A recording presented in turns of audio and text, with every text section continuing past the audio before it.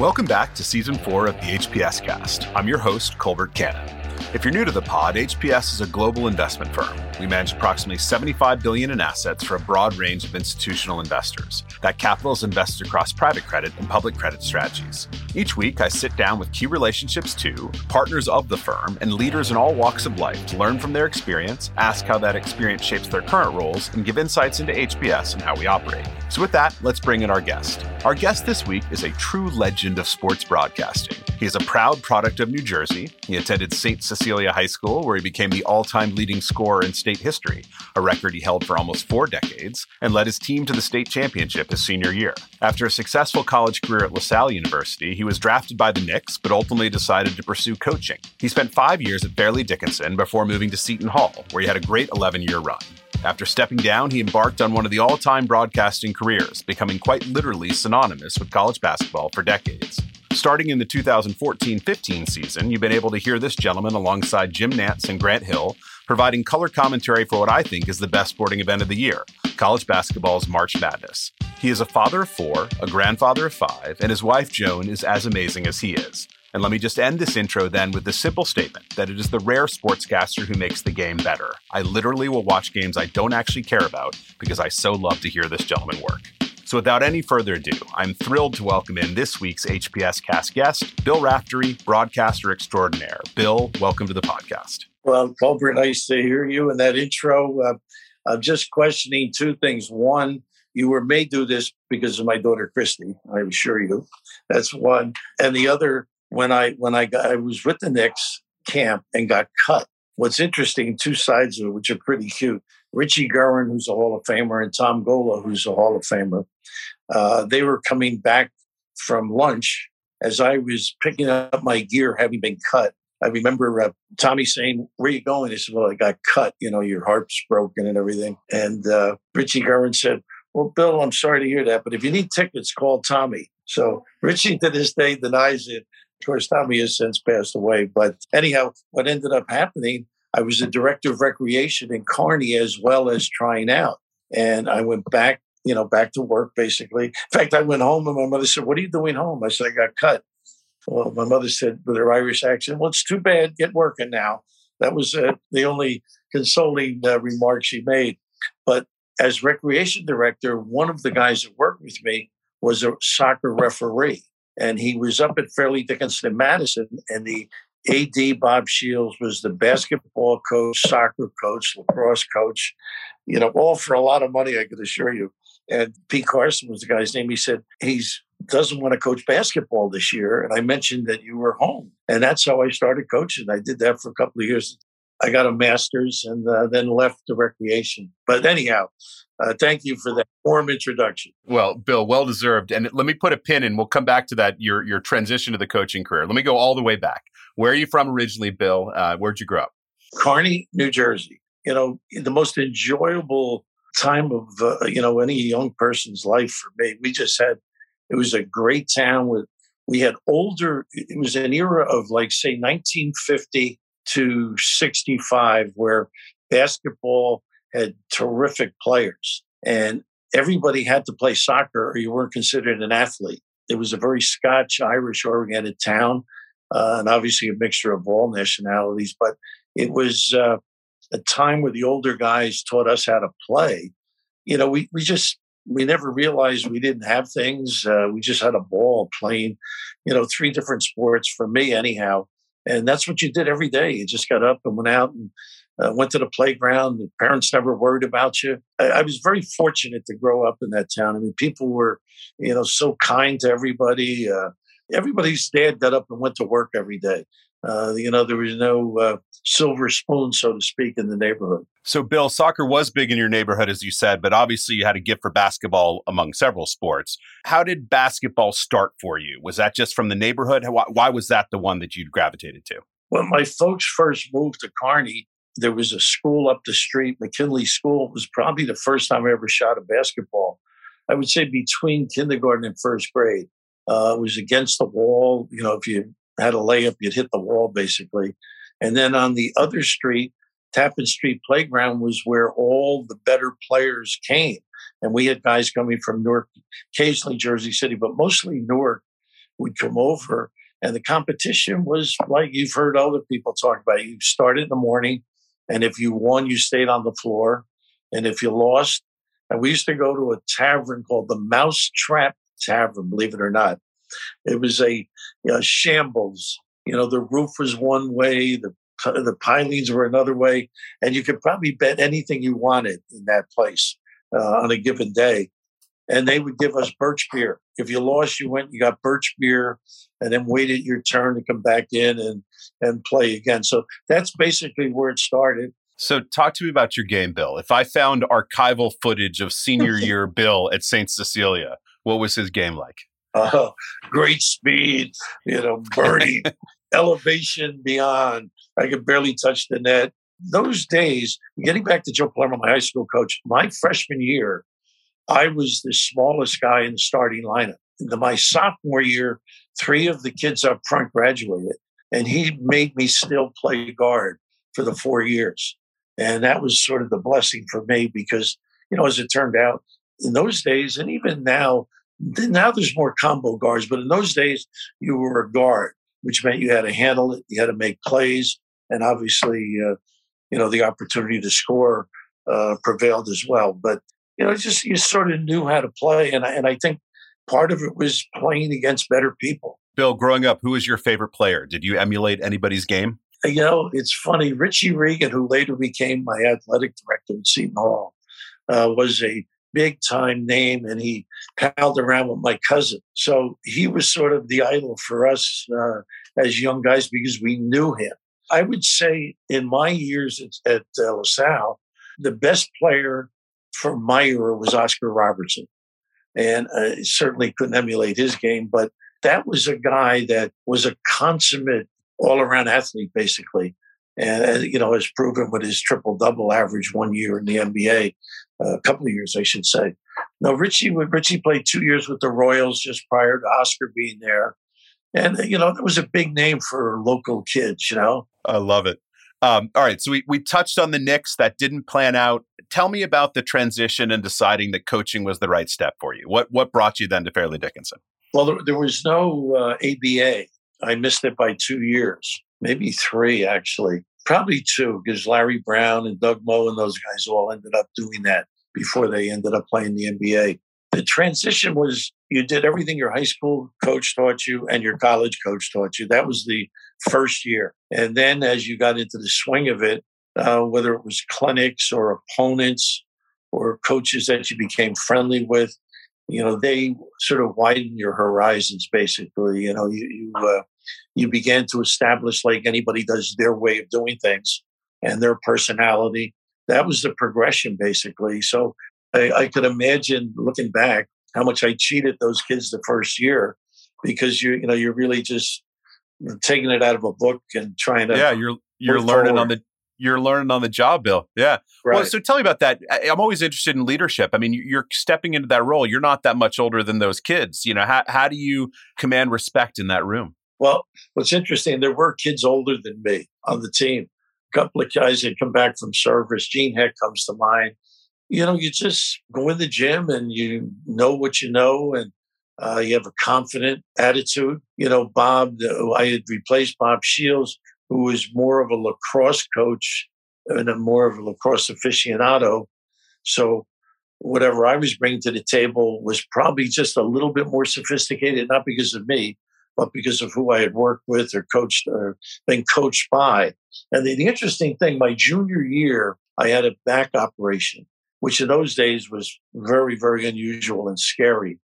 After the operation, I sat next to Duty Moore, our head coach. And in a way, that sort of gave me an inkling of, he would talk to me, actually, about things that were going on in the game. And that, I guess, was in the back of my head somewhat. But like all kids, and I think we're always chastising these kids of today who, they have this dream that they want to be great basketball players, and sometimes knocking them because that's their sole ambition. But we were the same, but we were forced to go to school. And I say that not in a reluctant way, but it's part of the deal. You didn't want to flunk out, basically. You wouldn't want to let your family down or cause some embarrassment for a lot of people, including yourself. So after several years there at Fairleigh Dickinson, you move over in 1970 to Seton Hall, where you spent over a decade as the head coach. Tell me how that opportunity came about. Richie Regan, again, was the he was the assistant AD to Father Horgan. And Richie decided to retire. And he had been the victim in 61, there was a basketball scandal. And some of the Seton Hall kids were involved, amongst many. NYU, this is not the CCNY scandal of 51, St. Joe's, North Carolina State. And they really had de-emphasized basketball at Seton Hall in a sense that they were not permitted to play in the Garden for his tenure. They only could play on campus, no in-season tournaments. They really tied their hands, basically, to try and get this thing organized. And the sad part, it was just a couple of kids that were victimized by people who took advantage of their lot in life. Most of them either had children or were from an impoverished background and were duped, basically. So that ended up where, Richie and I had been friendly for many years. I used to do his camps and things like that. And he recommended me to Father Horgan. And that's basically how the job occurred. And, I was very lucky. I mean, I must have been 27 or 8, I guess, when I started. And again, on the job training, although I was blessed, I had 2 really good assistant coaches, Tom Puglisi, and then later Hadi Mahan, who did replace me for the 1 year when I left Seton Hall.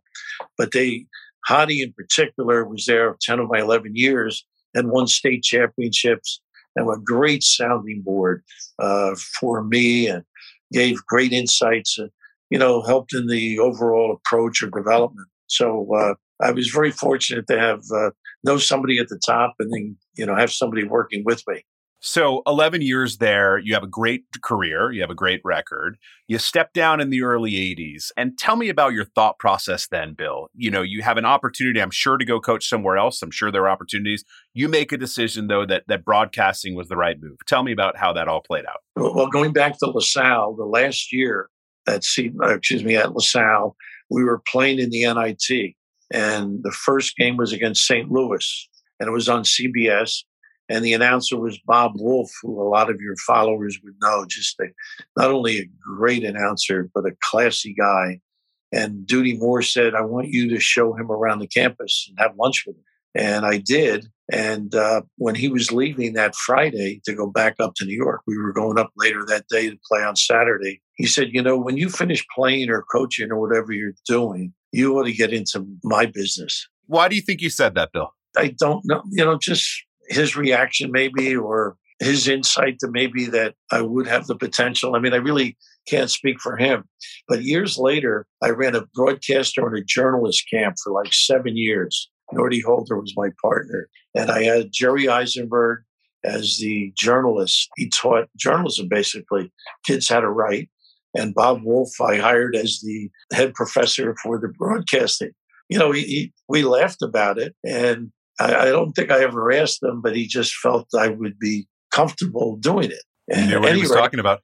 Pardon? He knew what he was talking about. I love it. Yeah. At any rate, the Big East started in 79. And I always joke, it's not entirely true. The facts are off, but I always say, all the first name coaches, Roley, Louis. In fact, I just spoke to Louis earlier.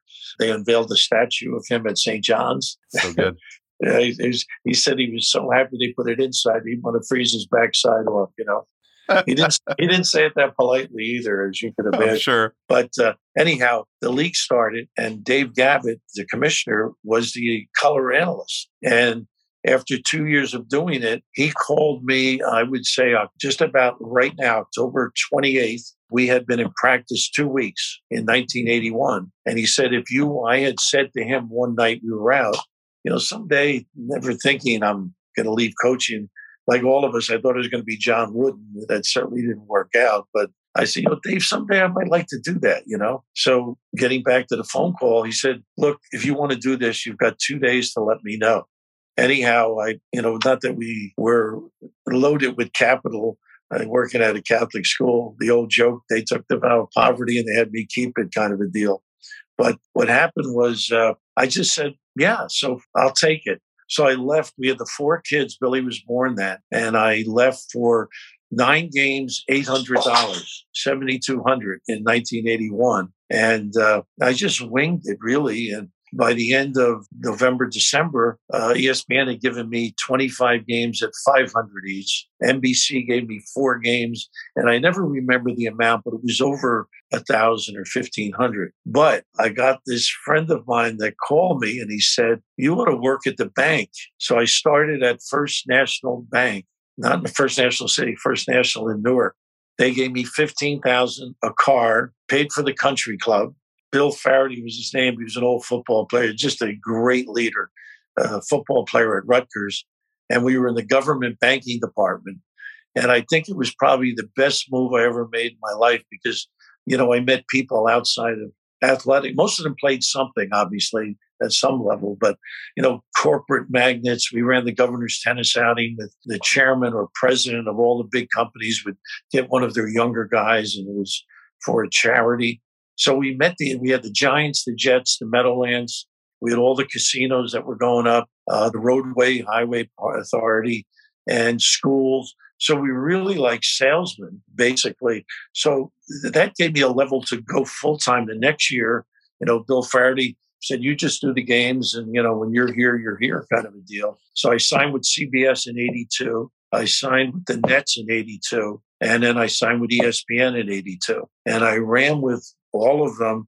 ESPN 7 years ago, I was very fortunate. Fox had an interest, and I left them. And the Nets I did until early 2000.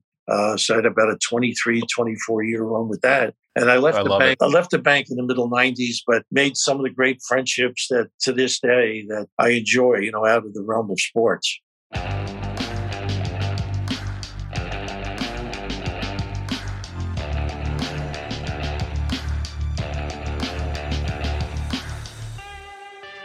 So tell me about that transition. So you're legendary for your preparation. Like I've read articles about the notes that you take before a game.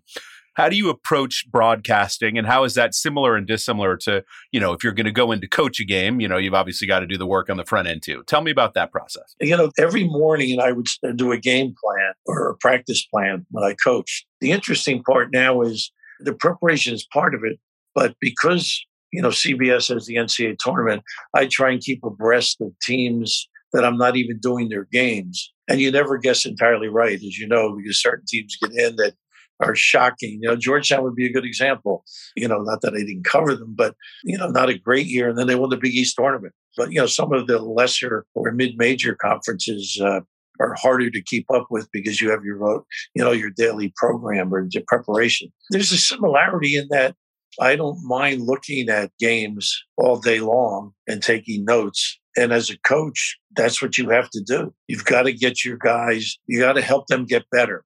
I think the same thing prevails, that you've got to know as much as you can about those two teams that are playing. And the interesting thing for me, I may know one coach better than the other or been around them more than the other guy. But when I first started, particularly with CBS, I didn't love to do it, but I always went and saw the coach who lost because I knew how bad that is. Whether it's an away game or a home game, if it's an away game, he's got to get on the bus with all his kids are, their heads are between their legs, kind of a deal. He's got to get himself up, his coaches up, and the players up, because 2 days later, they're going to play somebody that's going to be difficult for them as well. When the game starts, it's all about 10 kids that are playing their hearts out for the respective universities. So that's an add-on where you have a lot of compassion for the guy who loses because, he did as much work to enter that game as the fellow who won. And it may have been just a break or better talent or a better call, a key call at the end of the game that changes your spirits, basically. And it's a very difficult situation for the head coach when they've lost the game. I imagine your credibility as a coach, it's different than when it's just somebody, off the street coming in and talking to them. You've been there. Like, what that's like, and you probably handle it differently because of that. It's not that it's uncomfortable. It's like a sad moment. Again, I don't have this much time now because we're in and out of the game, so I don't get the chance. But earlier, if we were staying over, it's one thing too. But you're not commiserating, but you are.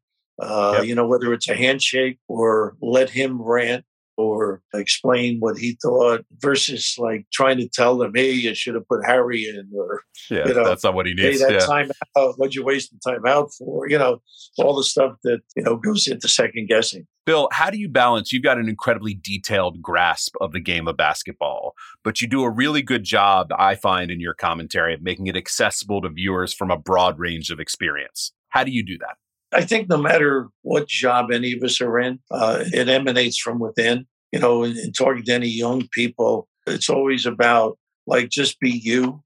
You is pretty good because they hired you, and I think that's basically what you try and do. You're a victim or you're triumphant in the way you're raised, the people you pal around with, the type of humor you might have. It's all part of who you've been around, family-wise, friend-wise, what you've been exposed to.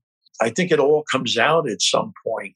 And I think the biggest thing, in your business life, it's all about the team you're with. And your play-by-play guy, you want him to be comfortable knowing that you're always going to be ready for what he might throw at you.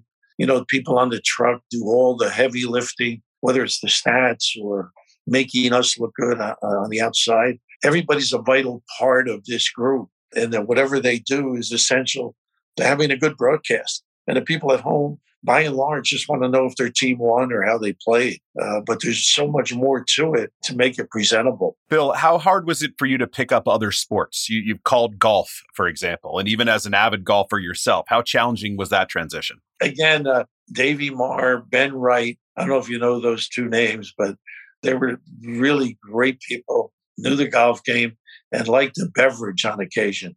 And John Brody was the third, one of my first experiences. There's a hesitancy because you're not a pro. To recognize what's a good shot and a bad shot, I really leaned on those guys who perform. And I remember John Brody saying to me, don't ever say he can't pull this shot off. So the first broadcast, George Archer ends up winning this tournament. And he hits the ball dead left in the woods. He's totally dead. I'm thinking he's going to lose the tournament. Brody told me not to say anything. So I didn't say anything. And doesn't he hit a snap hook, snaps it around, hits the green, cascades left about 5 feet from the pin, gets a birdie, wins the tournament. So I think you've got to know your game. That's right. Yeah. Well, listeners will know I'm a big fan of self-awareness, and that's one of those moments where you just got to know. Yeah, when you're in over your head, admit it. Yeah, exactly. 2014-15 timeframe, you get the nod for the Final Four as the top announcing team with Jim Nantz and Grant Hill. Tell our listeners about how that all came together, Bill. I'm just lucky to have been at CBS for a long time, and Sean McManus had always been nice to me in terms of my involvement in the tournament and regular season. And, it's just one of those things I never coveted it. I never aspired to it. I never believed in jumping on somebody else's job. Just mind your own business, pay attention to what you're doing. And sometimes things happen, sometimes they don't. But I think a lot of us sort of force the issue or come out of characters maybe to do things you shouldn't be doing. And fortunately, what's interesting with Jim Nantz, Jim's first games with CBS, I did with him in 85 or 86. His first studio show, I did with him. We had played golf together. We had been friends. Obviously his career is just off the charts, and rightfully so, with his talent, his delivery, his knowledge, his ability. It's just amazing how he retains things, and his memory is just. Grant and I look at one another once in a while. He'll bring some stuff up. He's just off football, and here he shows up and he knows everything about the teams in the Big Ten. Knows everybody in the NCAA tournament, who won, where they won. And you'll never find someone saying a bad word about him. He's a remarkable guy. Well, and I do think you're touching on something interesting there, Bill. You can't fake chemistry. You can't fake, relationships. And the three of you, it's very organic and it's fun to listen to. You guys all like each other and you bounce off each other nicely. I think it's fantastic. Bill, you are legendary for your turns of phrase. I've yelled, "Send it in, Jerome," a truly embarrassing number of times. Last week, I was playing golf. Somebody chipped in off the flag, and true story, yelled, "With a kiss." How much of that, Bill, is pre-planned, and how much of that is in the moment? Nothing is pre-planned, I assure you. There's not much in there, so I never know I never know what's going to pop out. But I will say this: years ago, we start the game, and I usually go minute, and Yep. that started as a way of getting out of the play-by-play man's way, so he could identify players, position, whatever. And I didn't realize I was saying it as though there was, any break between man to man. It was all one word. A couple of times I'm at the airport and I would hear somebody go, minute. And I'm saying to myself, what the hell's wrong with that guy? I mean, I didn't really know that I was doing it. And, the kiss became something that instead of a bank shot, it just, a smooch, a kiss, the send it in. The interesting part, Mike Tirico is probably the only guy that knew this, but I had a buddy of mine who liked to play the horses, and he also liked to bet the NFL games. And one of the NFL games, we're together in a box, and the game is over, and I knew he lost. I said, well, what are you going to do? He said, well, I'm going to send it in on the next game, the late game, the 4:00 game. And that's sort of like, okay, that, send it in. Everybody had their own, I love it. This is the send it in origin story I've been waiting for, Bill. That's amazing. Well, Clark has the flush. Yep. So at any rate, a lot of it is, as I said earlier, part of who you've held around with, what way you phrase things with one another. And a lot of it, quite frankly, is to be succinct, not to be in a lot of words and taking the time away from something very important the play-by-play guy may have to do. Yeah, makes sense. All right, Bill, before we move to the last segment of the podcast, I want to do a quick speed round of questions with you. I'm going to ask you a series of questions. I just want you to give me your best answer. First thought, best thought. Bill, you ready? I'm saying. All right. What's your favorite place to watch a basketball game? Wow. Well, I played in the Palestra. That was something special. A lot of people jump on, would say Duke right away. The problem with us with Duke is we're up in the ceiling, and it's 1,000,000 degrees up there. Yeah, I've been in those cheap seats in Cameron Indoor, but yeah, it's 1,000,000 degrees. A lot of the old gyms I really like. Iba Gallagher out in Oklahoma State, MacArthur Court I used to love up in Oregon, Williams Arena. But there's so many good venues now. We do a lot of Big Ten basketball. Those venues are just incredible. Yeah, no, they've gotten really good. What do you think is the most intimidating arena to be a visiting player or coach in? I think Duke. Yeah, it's pretty crazy. I think Duke. I mean, Mike O'Koren, as you know, played at Carolina. He's just one of the greatest guys in the world. Mike said they just abused him, whenever it was over. And he said, they were so funny. He said, I had to laugh all the time. Yeah. They were so clever, Who's the best player you ever personally played against? Al Butler. Nobody will remember Al Butler. Al Butler was a Knick draft pick when there were only 8 teams in the league. That's my era. But, he didn't have an Oscar Robertson career, but he was a good player. In the summers, Doug Moe. Yep. He wouldn't even remember that or admit it. Yeah. What's the most memorable sporting event you've ever called? It's got to be any Final Four, basically. Yeah. So I did the radio for about 10 years. Yeah. One of the most memorable was the 66 one. I didn't work it, but I was there with my high school coach, Texas Western and Kentucky. That was quite a remarkable event, as it turned out years later. Yeah, no, that's right. Who's the best coach in college basketball history, Bill? Wow. Obviously, Wooden's got the hardware. I revered Dean Smith. Yes. I mean, Go on, Bill. Well, we became great friends. He was with Frank and recruited me. And then years later, we used to go to Pinehurst with a bunch of guys, like a who's who. And he would, Billy Cunningham, as you know, great player too at Carolina. Billy got me invited, and I went for many, many years and spent so much time with Dean. We had a ball. Bob Knight could probably pick 5 guys out of a crowd and beat your team. He was really a great teacher, demanding. And of course, we all hear some things about how he was, but he could, and you don't agree with him, except, with his style. But boy, he could coach. Yeah, no doubt. Well, speaking and of course, I got to say Mike too. Oh no! I thought I was going to get out of this. All right. Well, Coach K. Yeah. Unfortunately, hard to argue. Coach K. Hard to argue. Coach K is just a great example. For a lot of young people. his adjusting to the times and the rules, I agree, has really been extraordinary. No, that's very fair. All right. Well, speaking of Pinehurst, what's your favorite golf course to play, Bill? Wow. Well, Baltusrol is pretty darn good. I heard the renovation at Baltusrol is unbelievable. I haven't been out yet, but people are saying great things. Yeah, it is. It's turned out gorgeous, and it's a lot harder for people like me, but it's really gorgeous. All right, last question. This is an important one. Which is your favorite daughter, and why is it Christy? That one was given to me, Bill. No, they asked me. I would say you are because you're with me right now. That's it. That's the dad's get out of jail free card. Exactly.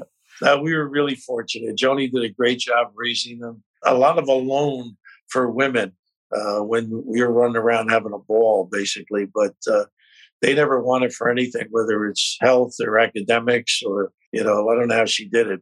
She did it with mirrors, I think. I love it. Well, with that, Bill, let's move to the last segment of the podcast, which is something we like to call Best Ideas, where we offer up something that's added value in our lives recently. Bill, you're our guest, so I'm going to ask you to go first. What's your best idea this week? Wow. A book I read, Miracles on the Hardwood, and I think it's John Gasaway. He works for ESPN. And what I loved about this particular book was it's about how important basketball was in Catholic schools since the late 30s all the way up. And there was so many things in there that I remembered vaguely or not at all about the Bill Russell era, for example, in the 50s.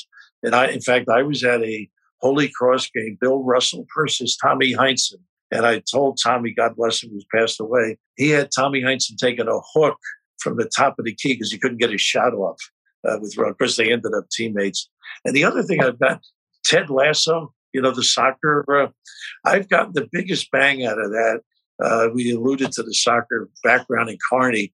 Great comedy, a little spicy here and there, but two enjoyable things, the book and that. Those are great recommendations. Miracles on a Hardwood looks fantastic. I'm very much looking forward to checking that out. You'll be happy to know that Ted Lasso was, in fact, a best idea recommendation for me a year ago. I love it. I think really? Yeah, I think it's fantastic. It's got a real warmth to it, but is also incredibly funny, and I just think that's hard to pull off. I think it's great. Well, listen, then let me offer up my best idea. As listeners know, I always like to be inspired by the guests of the week. And Bill, as you may have guessed, he's from a great Irish family, is the son of Irish immigrants. And I love the Irish so much that I'm married to a fine woman of Irish descent. And so I wanted to do an Irish best idea this week. My best idea is one of my favorite books I read in the last year. It's a book called Snow by an author named John Banville. Snow is a murder mystery set in County Wexford in the 1950s. It's about a young detective sent to investigate the murder of the local Catholic priest. It's like an Agatha Christie novel, but it's much more mature and complicated in tone. John is a remarkable author, and his ability to place you vividly in scenes is just unmatched. He weaves in these nuanced themes of religion and socioeconomic issues. The house where the priest was murdered is owned by a wealthy Protestant family. And so it's not only a great whodunit kind of read, but it's a more important work than that. So in honor of Bill, a fine Irish guest, my best idea this week is the fantastic novel Snow by John Banville that I highly recommend. That's a great book too. Thank you. But with that, it is time to say goodbye. Bill, I believe this in my heart. You are a national treasure, and it is a real pleasure to have you on. So very appreciated. Well, Colbert, thank you so much. I look forward to having a beverage with you one of these days. We'll have to enjoy a Guinness together soon. All righty. Thank you very much.